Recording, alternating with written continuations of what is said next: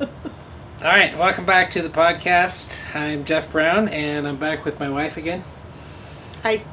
And we are going to continue our discussion from last time about nature and nurture. But we're going to actually talk more about the nurture side of things and the environment side of things and how to create an environment that'll make a difference.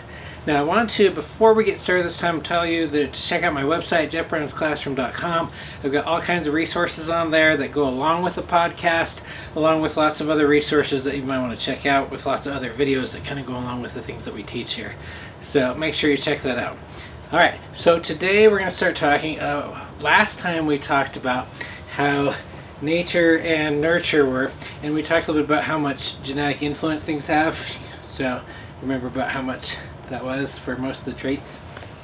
48 to 51, 2. Well, pretty good. Good job. You passed the test.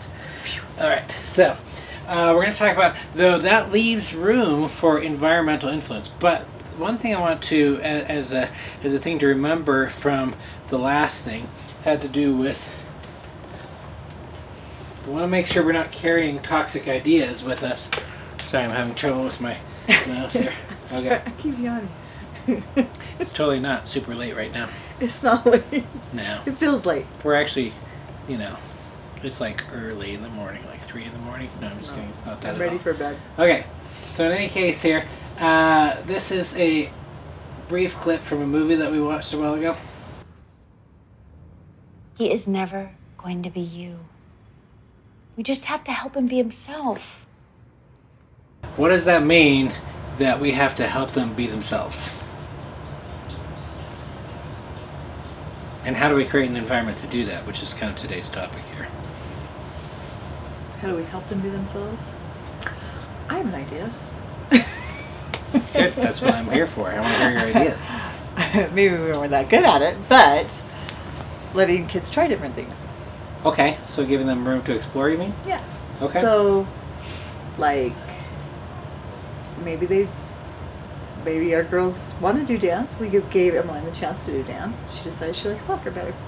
Okay, so trying different things. Yeah. What else does it mean to help them to be themselves? I think of like not just be themselves, but be the best version of themselves is what we're trying to do as parents, right? It's kind of what we talked about last time, helping them to be happy. Yeah, I think our kids try to please us a lot, so I don't know how you break that. You mean in a negative way, you mean?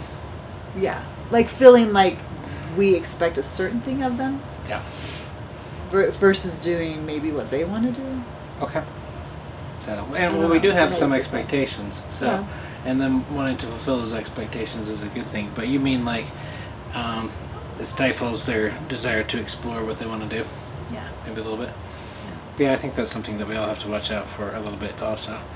So, with the idea of environment, I want to show this quick clip from Megamind also. So in Megamind, it's kind of an awesome thought experiment about nature versus nurture, because Megamind is put into a very different environment from Metro Man. So I want to kind of just show you. Yes, that's me. I had a fairly standard childhood. I came from what you might call a broken home. Literally broken. I was 8 days old and still living with my parents. How sad is that? Clearly, it was time to move on. Here is your minion. He will take care of you. And here is your pinky. You are destined for... I didn't quite hear that last part, but it sounded important. Destined for what? I set out to find my destiny. Turns out a kid from the Glaupunk Quadrant had the exact same idea.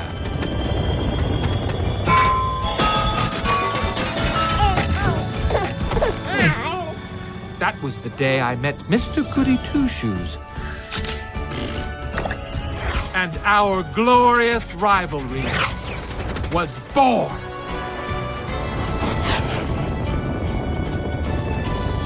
Could this be what I was destined for? A dream life filled with luxury, Apparently not. Even fate picks its favorites. No big deal. A much different fate awaited me.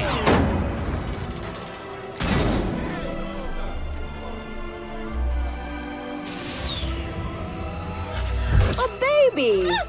How thoughtful. Oh, yes, I saw it and thought of you. Luckily, I found a lovely little place to call home. Can we keep it?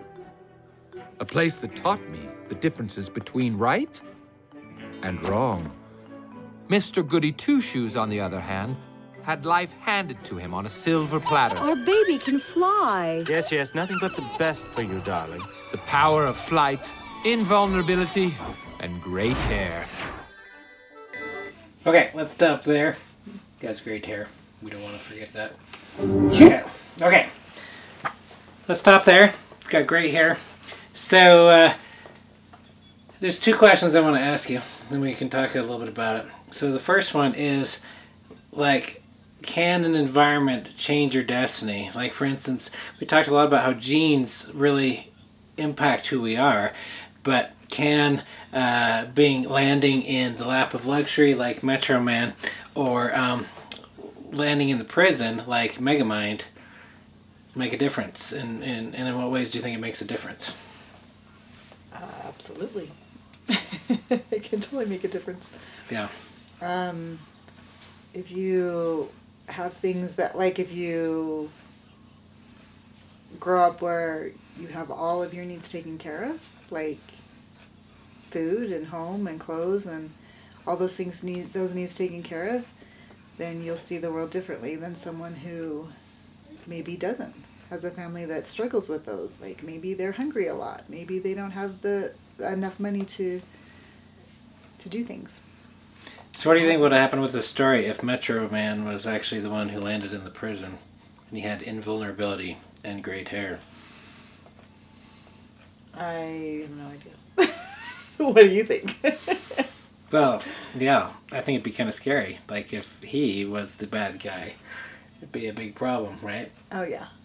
Like, there's a whole comic series that's put out there called Injustice, where Superman in an alternate universe ends up killing the Joker and turns into a super evil, bad dictator authoritarian. And nobody can stop him except for Batman. Maybe that's why I wore my Batman tie today and my Batman watch. But Batman is the only one who can stand against him. But again, sometimes does environment change destiny, like with Metro Man?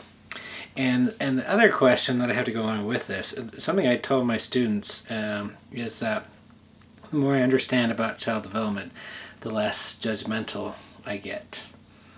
Like, how does that relate to this here?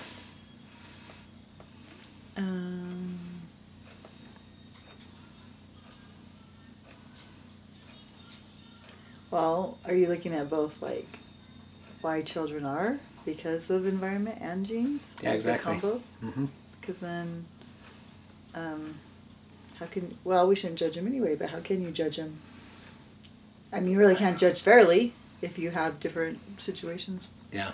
Well, I think it's real common for people to look at poor people and say, why don't they just work as hard as I can? Or if I was in that situation, then I would definitely do much better than they do. But understanding more about child development, is that really true? Would we really do much better than them? We don't know, because we're never in that situation. That's the thing. For one thing, first of all, your brain would be different, right? Yeah. And so you don't know what you'd be like. Would you be able to do all the things that you're doing now? No. You wouldn't have learned the same skills. You wouldn't have learned the same resilience. Your brain would have grown up in a very different environment. I'll have another episode on brain development here in the future and how trauma affects that. But the fact is that you would most likely be like them. And we know that because, again, people who are in that environment tend to be like them. Like, everybody likes to point out the one person who can, bootstrap it and stuff like that. But the fact is, most of them, 90%, or I don't know the exact statistics, most of them end up stuck where they're at. And it's probably safe to say that most of anybody else would be also. So there's not really an equal opportunity. As Megamind says, fate picks its favorites also. Because you might say that, well, 1 or 2 beat the test, but would you rather take a test where 90% of the people pass if they have all their needs met, or a test where maybe 5% of the people pass? Doesn't seem like equal opportunity there. Anyways, just thought I'd talk about that for a second, because again, what's important in child development that I tell my students, and I'm going to be talking about with the teachers tomorrow, is that we can't judge students. We have to understand that they come from an environment that there's reasons why they are the way they are. And it's not really their choice for the most part. So whether it's nature or nurture, you don't choose either one of those. So now, some of you might be lucky enough to give your kids pretty messed up genes like Tiffany and I. Poor kids. But the fact is hopefully we can create an environment to help them with those genes. Like for instance, if Megamind was in the better environment, would that have changed his destiny? And the answer is most likely yes, right? So that's what we want to talk a little bit about today, is what does that environment look like, and how do we create that environment? And it has a lot to do with brain development. So I want to show this really quick also. Humans come to the table pre-programmed for certain things, like absorbing language or mimicking facial expressions. But the thing that's really remarkable about humans is the degree to which their brains are unfinished.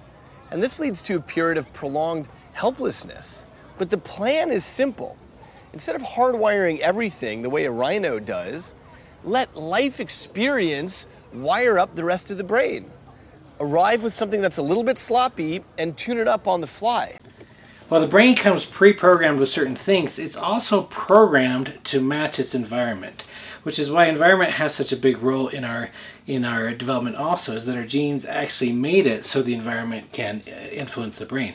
So the question then becomes is, what kind of environment does the brain need? Because if the brain doesn't get an environment that actually enriches it or takes care of it, then it can actually cause some problems. And so that's the risk of it. We can be ready for all kinds of environments or not ready for anything, depending on how enriching the environment is. And we have known some kids who grew up in some environments who really didn't get what they need, right? Like for instance, there's a lot of studies on orphanages in different countries, Romania or sometimes China or stuff like that, where kids are in overcrowded orphanages and they don't get the stimulation that they need, where nurses can only take care of their food and change them, but they can't really play with them. So, and we've kind of seen some of the effects on that with some, that can oftentimes cause what's oftentimes called reactive attachment disorder. So the brain needs an environment that kind of stimulates it. So let's talk a little bit what that means here really quick. So first of all, this is another clip from Lilo and Stitch here. So Stitch is actually programmed genetically for destruction, as we say here. And oh great, he's loose! His destructive programming is taking effect. He will be irresistibly drawn to large cities where he will back up sewers, reverse street signs, and steal everyone's left shoe. It's nice to live on an island with no large cities. Are you okay? The question is, can the environment that Stitch grows up in actually change him for the better? Like for instance, he needs a large city for that, for some genes to express itself, and our environment can actually decide what kinds of genes can express themselves also. So Lilo tries to teach him how to be the model citizen, mainly by teaching him how to follow Elvis's example here. Hands on your hips, now follow my lead.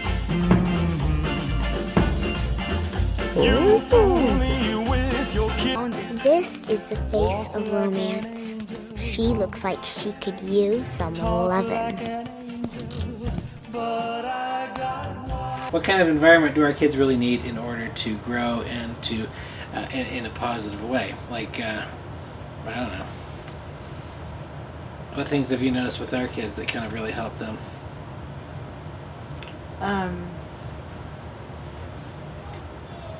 Well, time together. I think spending time together in a fun, positive way, but also having being there, but like being supportive of like their schoolwork and helping them if they have problems with that or if they need help with that. Going to support them in whatever activities they play in and do. I don't know, just like doing things together, I feel like. Yeah, well, it's interesting that you should say that, because that's really kind of what the research states, that what the brain most needs is other people around them who provide something that their brain can learn from. That our brain most is affected by the people who are around us, and our brain is kind of programmed to be like a sponge. Like, for instance, we've had lots of little children, but how much do little kids copy what everybody else does? That's what they do, which is super cute. When my 8-year-old talks like my 17-year-old. Because that's what she's around. Was that just recently, or what happened with that? Oh, have you not? She just talks, like she speaks older. And sometimes she just uses phrases that she learns from her teenage sister. Yeah. Sounds really cute coming out of an 8-year-old's mouth. Felicity does do that a lot, yes. She has kind of learns from that in an interesting way, so. I don't know if that is, I've never been a youngest. She's a youngest, and she has lots of older siblings, so she learns older actions or something. I don't know. But yeah. Fun. Well, yeah, the brain kind of is designed to learn from those around us, so we don't actually have to teach little kids everything, because most of what they learn just by watching, and the brain is actually designed to do that, which is this interesting experiment that I know you've seen before also, with the optometry experiment. Let me show you that, where what they do is they put a girl into a waiting room, and they want to see if she's going to pick up on some strange behavior that they're having all the other people in the waiting room do, just like a sponge. To answer that question, we set up a hidden camera experiment to see if this woman would stand up at the sound of this tone, simply because everyone else is. You might be thinking you'd never go along with this. Or would you?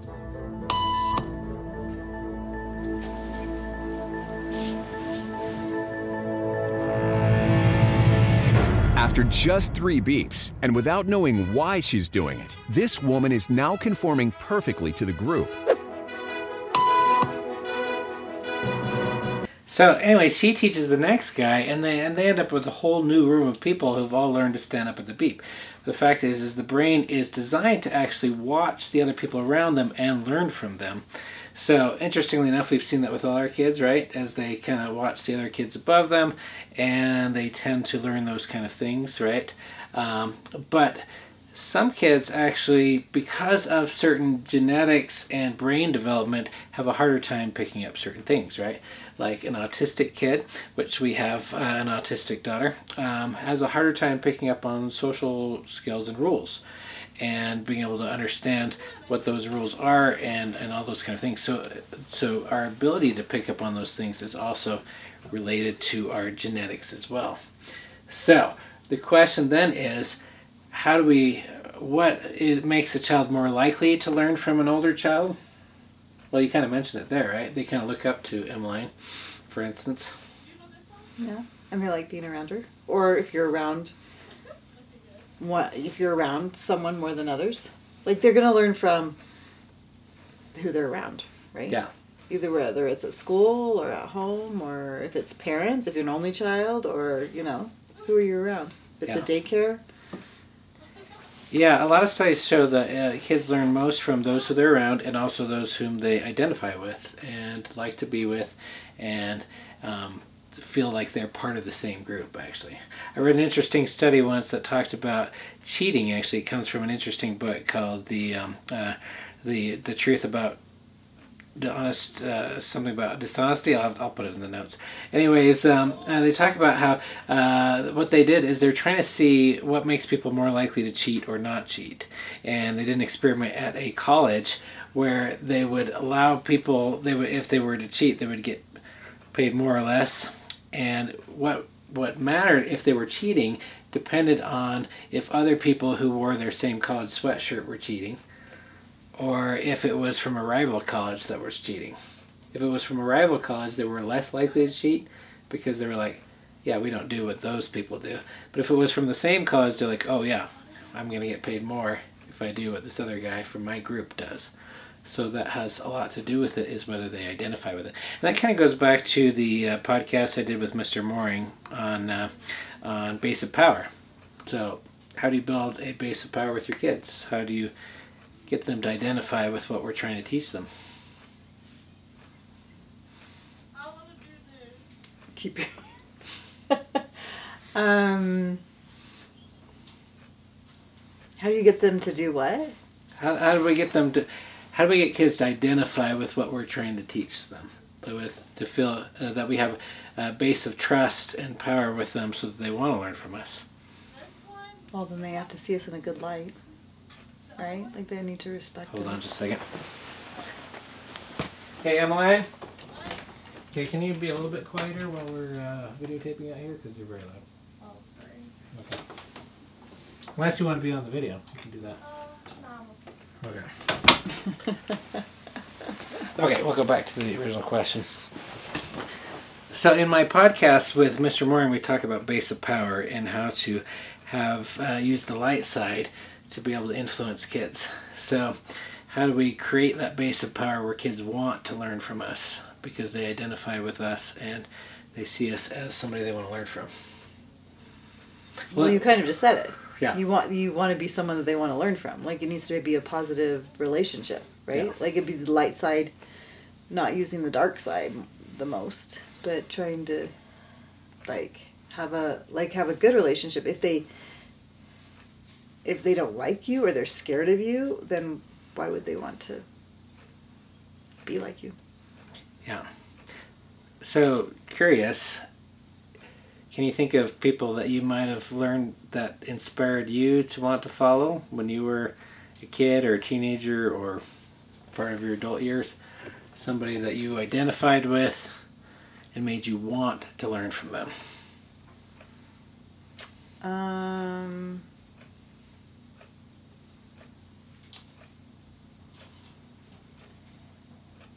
I guess someone who, I don't know. Someone who I see as like doing things that I would want to do. Like, I see them as an example of what I would want to be. Yeah. I want to do. Okay. Like, I see it in a good light. I don't see it as a, like, I mean, I'm thinking of a particular person. I think she does so many things better than I do, but she's still like, I don't know. Like, not, I don't consider her like so above me that I couldn't do good things that she does. Okay. Right? Yeah. That's what I figure. I think you probably totally do things better than her anyways. No.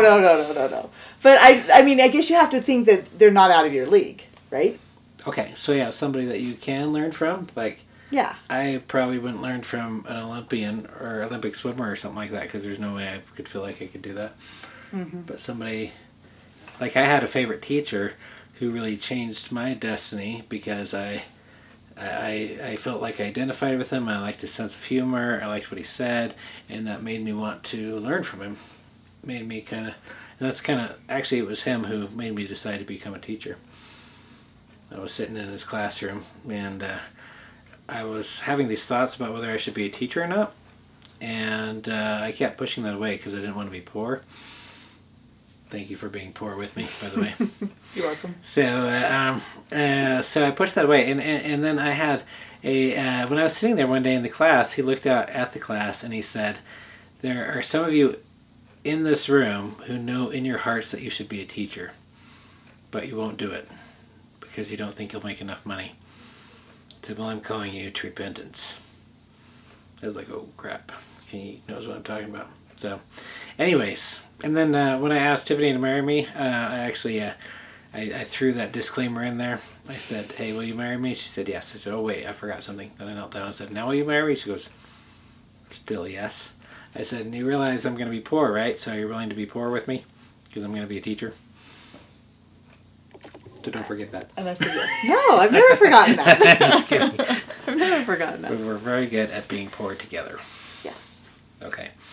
But not so bad because we still have this nice TV right here. All right, in any case, Right? They get really cheap these days. yes, that is true. Even us poor people can afford them. All right, so in any case,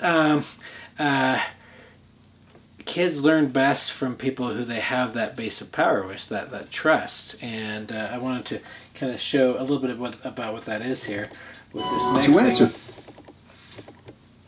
All right. So one thing I want to talk about here is that base of power gives us power to discipline. But we always think of discipline as the wrong thing, right? When I say the word discipline, what do most people think of?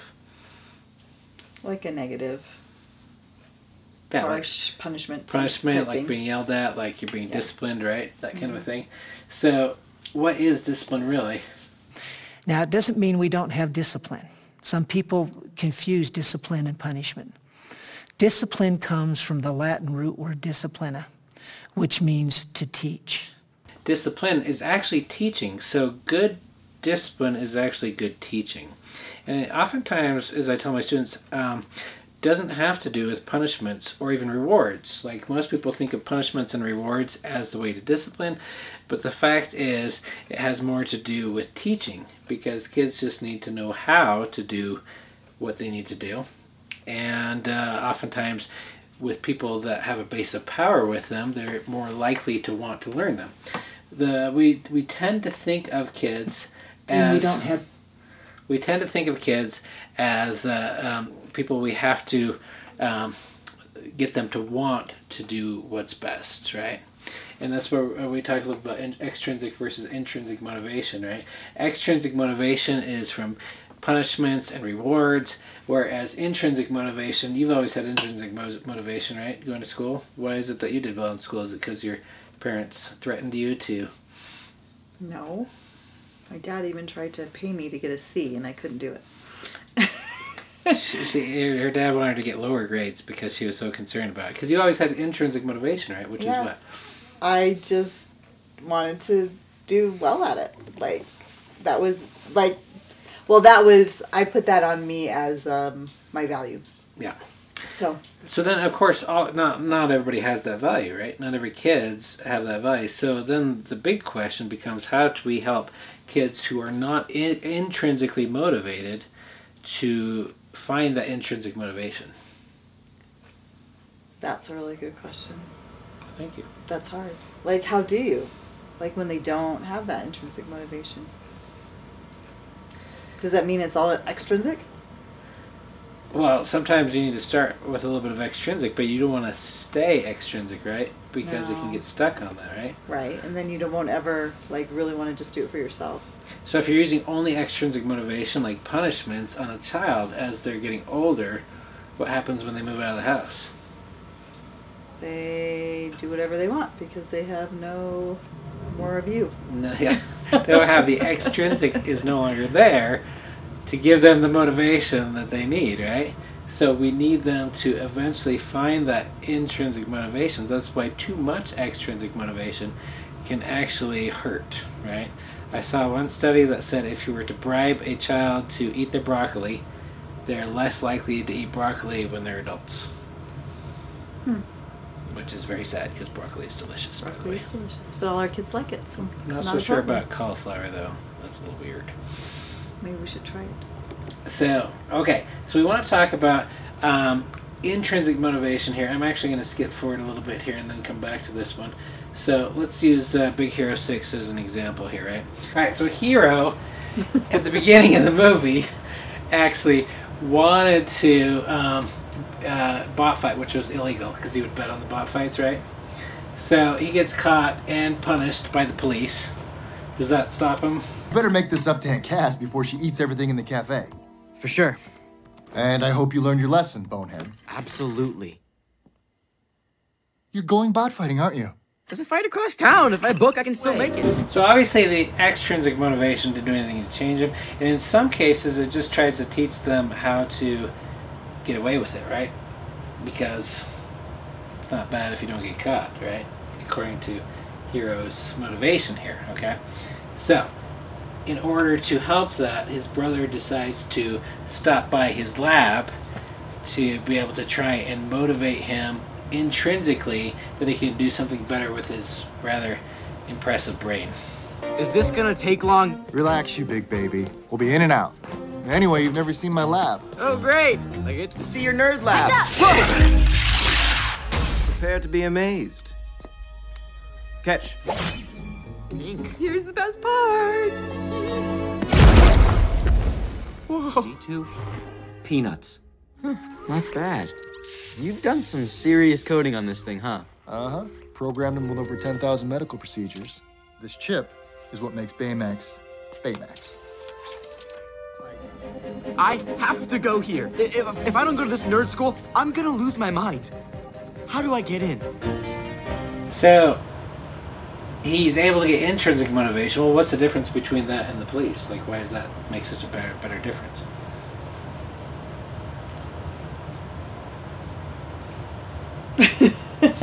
Well, that's going to lead him on a much more positive path. Yeah. And it's not negative, it's positive in motivation. Yeah. Like, the police is a negative, right? I want to stay away from the police. It's a negative motivation. Yep. Yeah. So, and that's a question. Now, how do you actually inspire a kid intrinsically? That's a question Tiffany and I have asked ourselves a million times about each of our kids in different ways. And the fact is, it's been pretty much different for all of them, right? Yep. They've all, like, some of them are very much intrinsically motivated in some areas, but all of them still have struggled in some areas to be intrinsically motivated. But it's all been, like, different, like a smorgasbord of different stuff for each kid. I was just talking about this today with my child development class. Like, each of our kids has been so different that we have to refigure it out for each kid. I guess it's an adventure. Exactly. Now, the important thing is, though, is that, again, we can't give you the answer for what was going to work for your kid, but I want to just teach these principles that you want to go more towards intrinsic motivation, look for those things that's going to help them find the intrinsic motivation, and lay off the extrinsic motivation. It is appropriate to have some amount of extrinsic motivation, some amount of punishments or rewards, but those are typically, we want to use those are kind of bottom of the bag of tricks. Like, you want to have several different teaching tricks that you go to as your go-to, and then punishments and rewards as rare things that you have to do from time to time. So, but like, for instance, I remember some of our kids have been intrinsically motivated to do well in school, whereas some kids needed to start off with a little bit of extrinsic. But again, we didn't want to push that too hard. Like, Geneva, for instance, really struggled with doing homework when she was in elementary school. So No, middle school. Yeah, middle school. Elementary school is really not homework. Well, there's a little bit. I remember that a little bit. In middle school, so, and she's our autistic daughter, so she eventually was able to find self-motivation, though, right? In certain subjects? Well, that was a big part of it, right? The subject Right, she was the really subject interested she was in. So by the interested in. time she went to college, she was Much easier in college because she liked those subjects. intrinsically motivated. She worked really hard. We still had to help her with executive function skills, which, if you haven't heard that term before, has more to do with self-organization, being able to understand syllabuses and when to turn things in and all that kind of stuff. Open your emails. Emails, all that kind of stuff is executive functions. I was actually just reading a post today online where somebody said, how is it that I'm so good at reasoning skills but really bad at common sense? And it was in an autistic group, and I said, well, that's executive function. Autistics like us tend to have trouble with executive function, even though you might be smarter than heck. So I don't know how smart heck is, but pretty dang smart probably. Yes, exactly. So, but then other kids, for instance, do really well in being motivated for school, but might have trouble being motivated in other areas, like learning to want to date people who are good for them. Like another certain 17-year-old that we might have right now. But it's not very nice. She admits to this also, and she knows that I talk about this in her class. Whenever I talk about her in my class, then one of her friends in my class like to text her and tell her, "Hey, your dad's talking about her," and she comes and she laughs about it with me. So she knows I talk about her all the time. But like we tried to help her with that for a while, but in some ways she had to eventually find her own intrinsic motivation with that, right? Like we couldn't force that on her. Yep. Even though we wanted to. Yep. Can't do it though. So anyways, what I'm saying is that intrinsic, extrinsic motivation is going to be different for each kid. So there's a lot of trial and error to find that. The important thing is do the trial and error to try and find the intrinsic motivation rather than just rely on extrinsic stuff, punishments, because that doesn't really work long term. Yeah. Like, you want them to have it when they leave home for sure. Like, yeah, it feels good to have your kids go off, and first thing you do at college is find a part-time job so they can keep paying for their schooling, and yeah, because they know how to do it. So, and it's going to be different for everyone. That's why I can't tell you how to do it.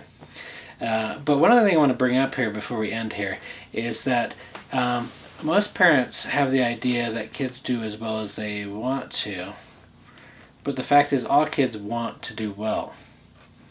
So it's really more that kids do as well as they can. So a lot of discipline is teaching kids how to do well, not to want to do well, which is what most punishments and rewards are for, to get the kids to want to do well.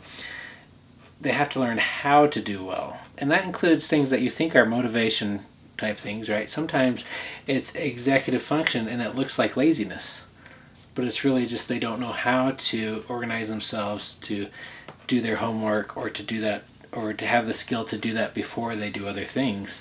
They still have to learn how to do that, right? Which is what Geneva had to learn and why she got better at it as she learned it. So I want to show one more scene here from Lilo, actually, where You're great. Lilo is learning dancing, and while she's at the dance, she is called a bad name by another kid. Now, she doesn't know how to handle that, and so she reacts in a bad way.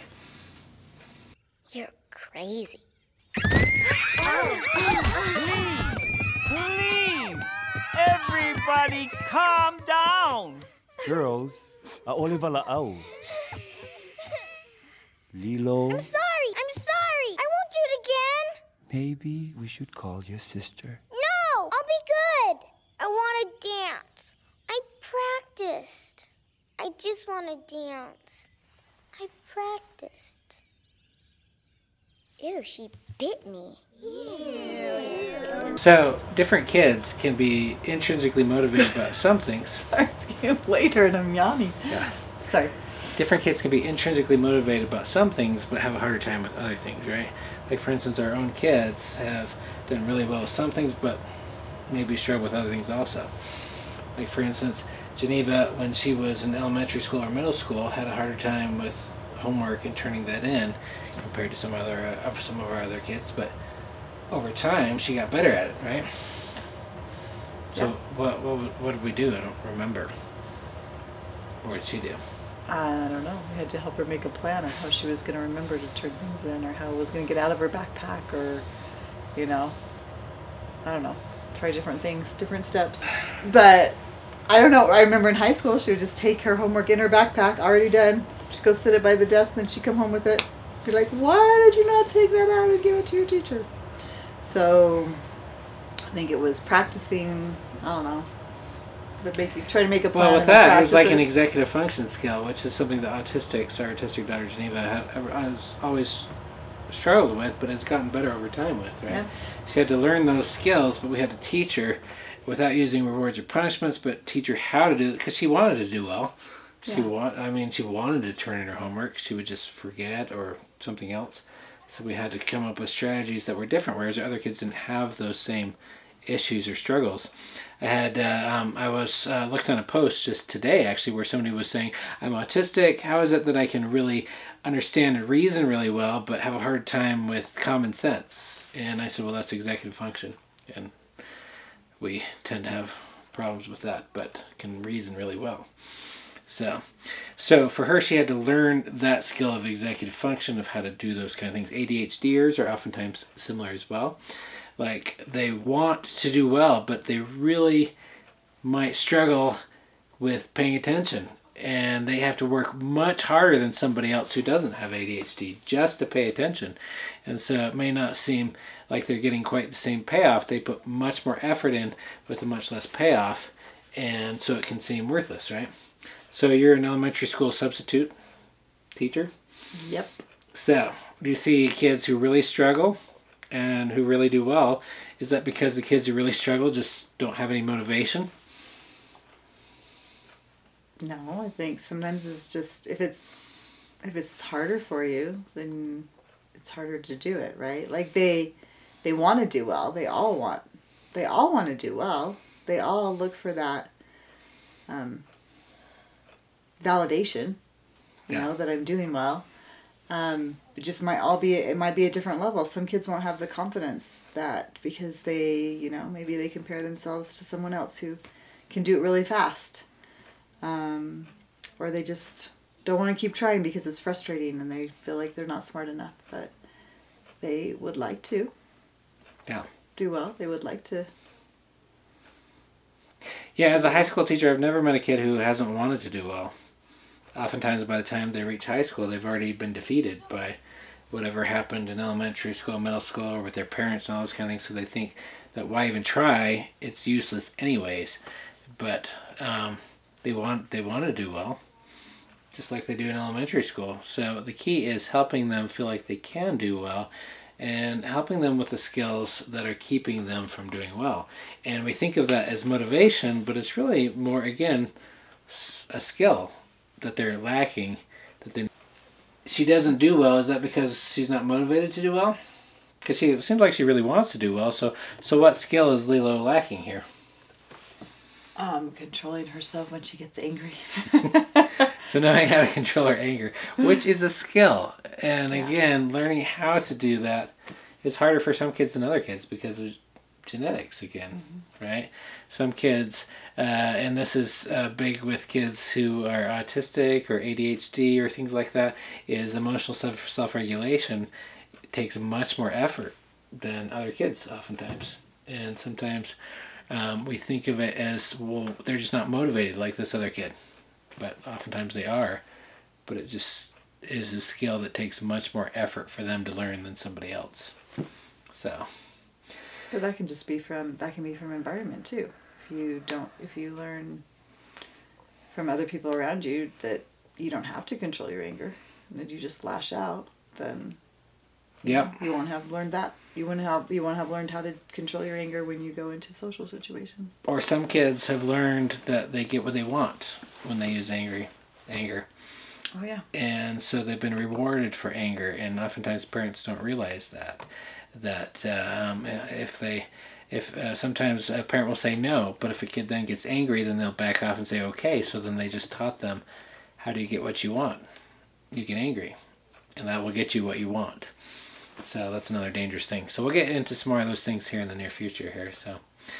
But the fact is our kids, they've struggled in some ways. They've all struggled in different ways with some kinds of intrinsic motivation, but done really well in others. And so, again, most kids do really well in some areas, but have a hard time in others. So you got to learn what to do to be able to help them in whatever area, because each kid learns a little bit differently. It's always a trial and error. The key thing, as we've talked about, is learning these principles, which is work on finding the intrinsic motivation, use extrinsic motivation sparingly.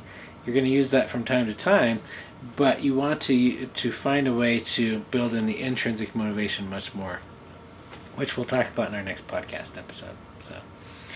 So check out my website, jeffbrownsclassroom.com, and thank you guys for tuning in, and please share this with other people, and you can even share it with other people that you don't like as a way to be passive-aggressive. No, I'm just kidding.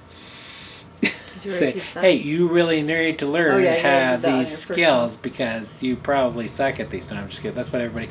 nobody likes to hear that, hey, listen to this parenting podcast. They're like, why? What's wrong with my parenting? well, there's something wrong with all of our parenting. Sadly. So deeply, very wrong. So anyways, thank you. Thanks, Tiffany, for joining us, and we will see you next time.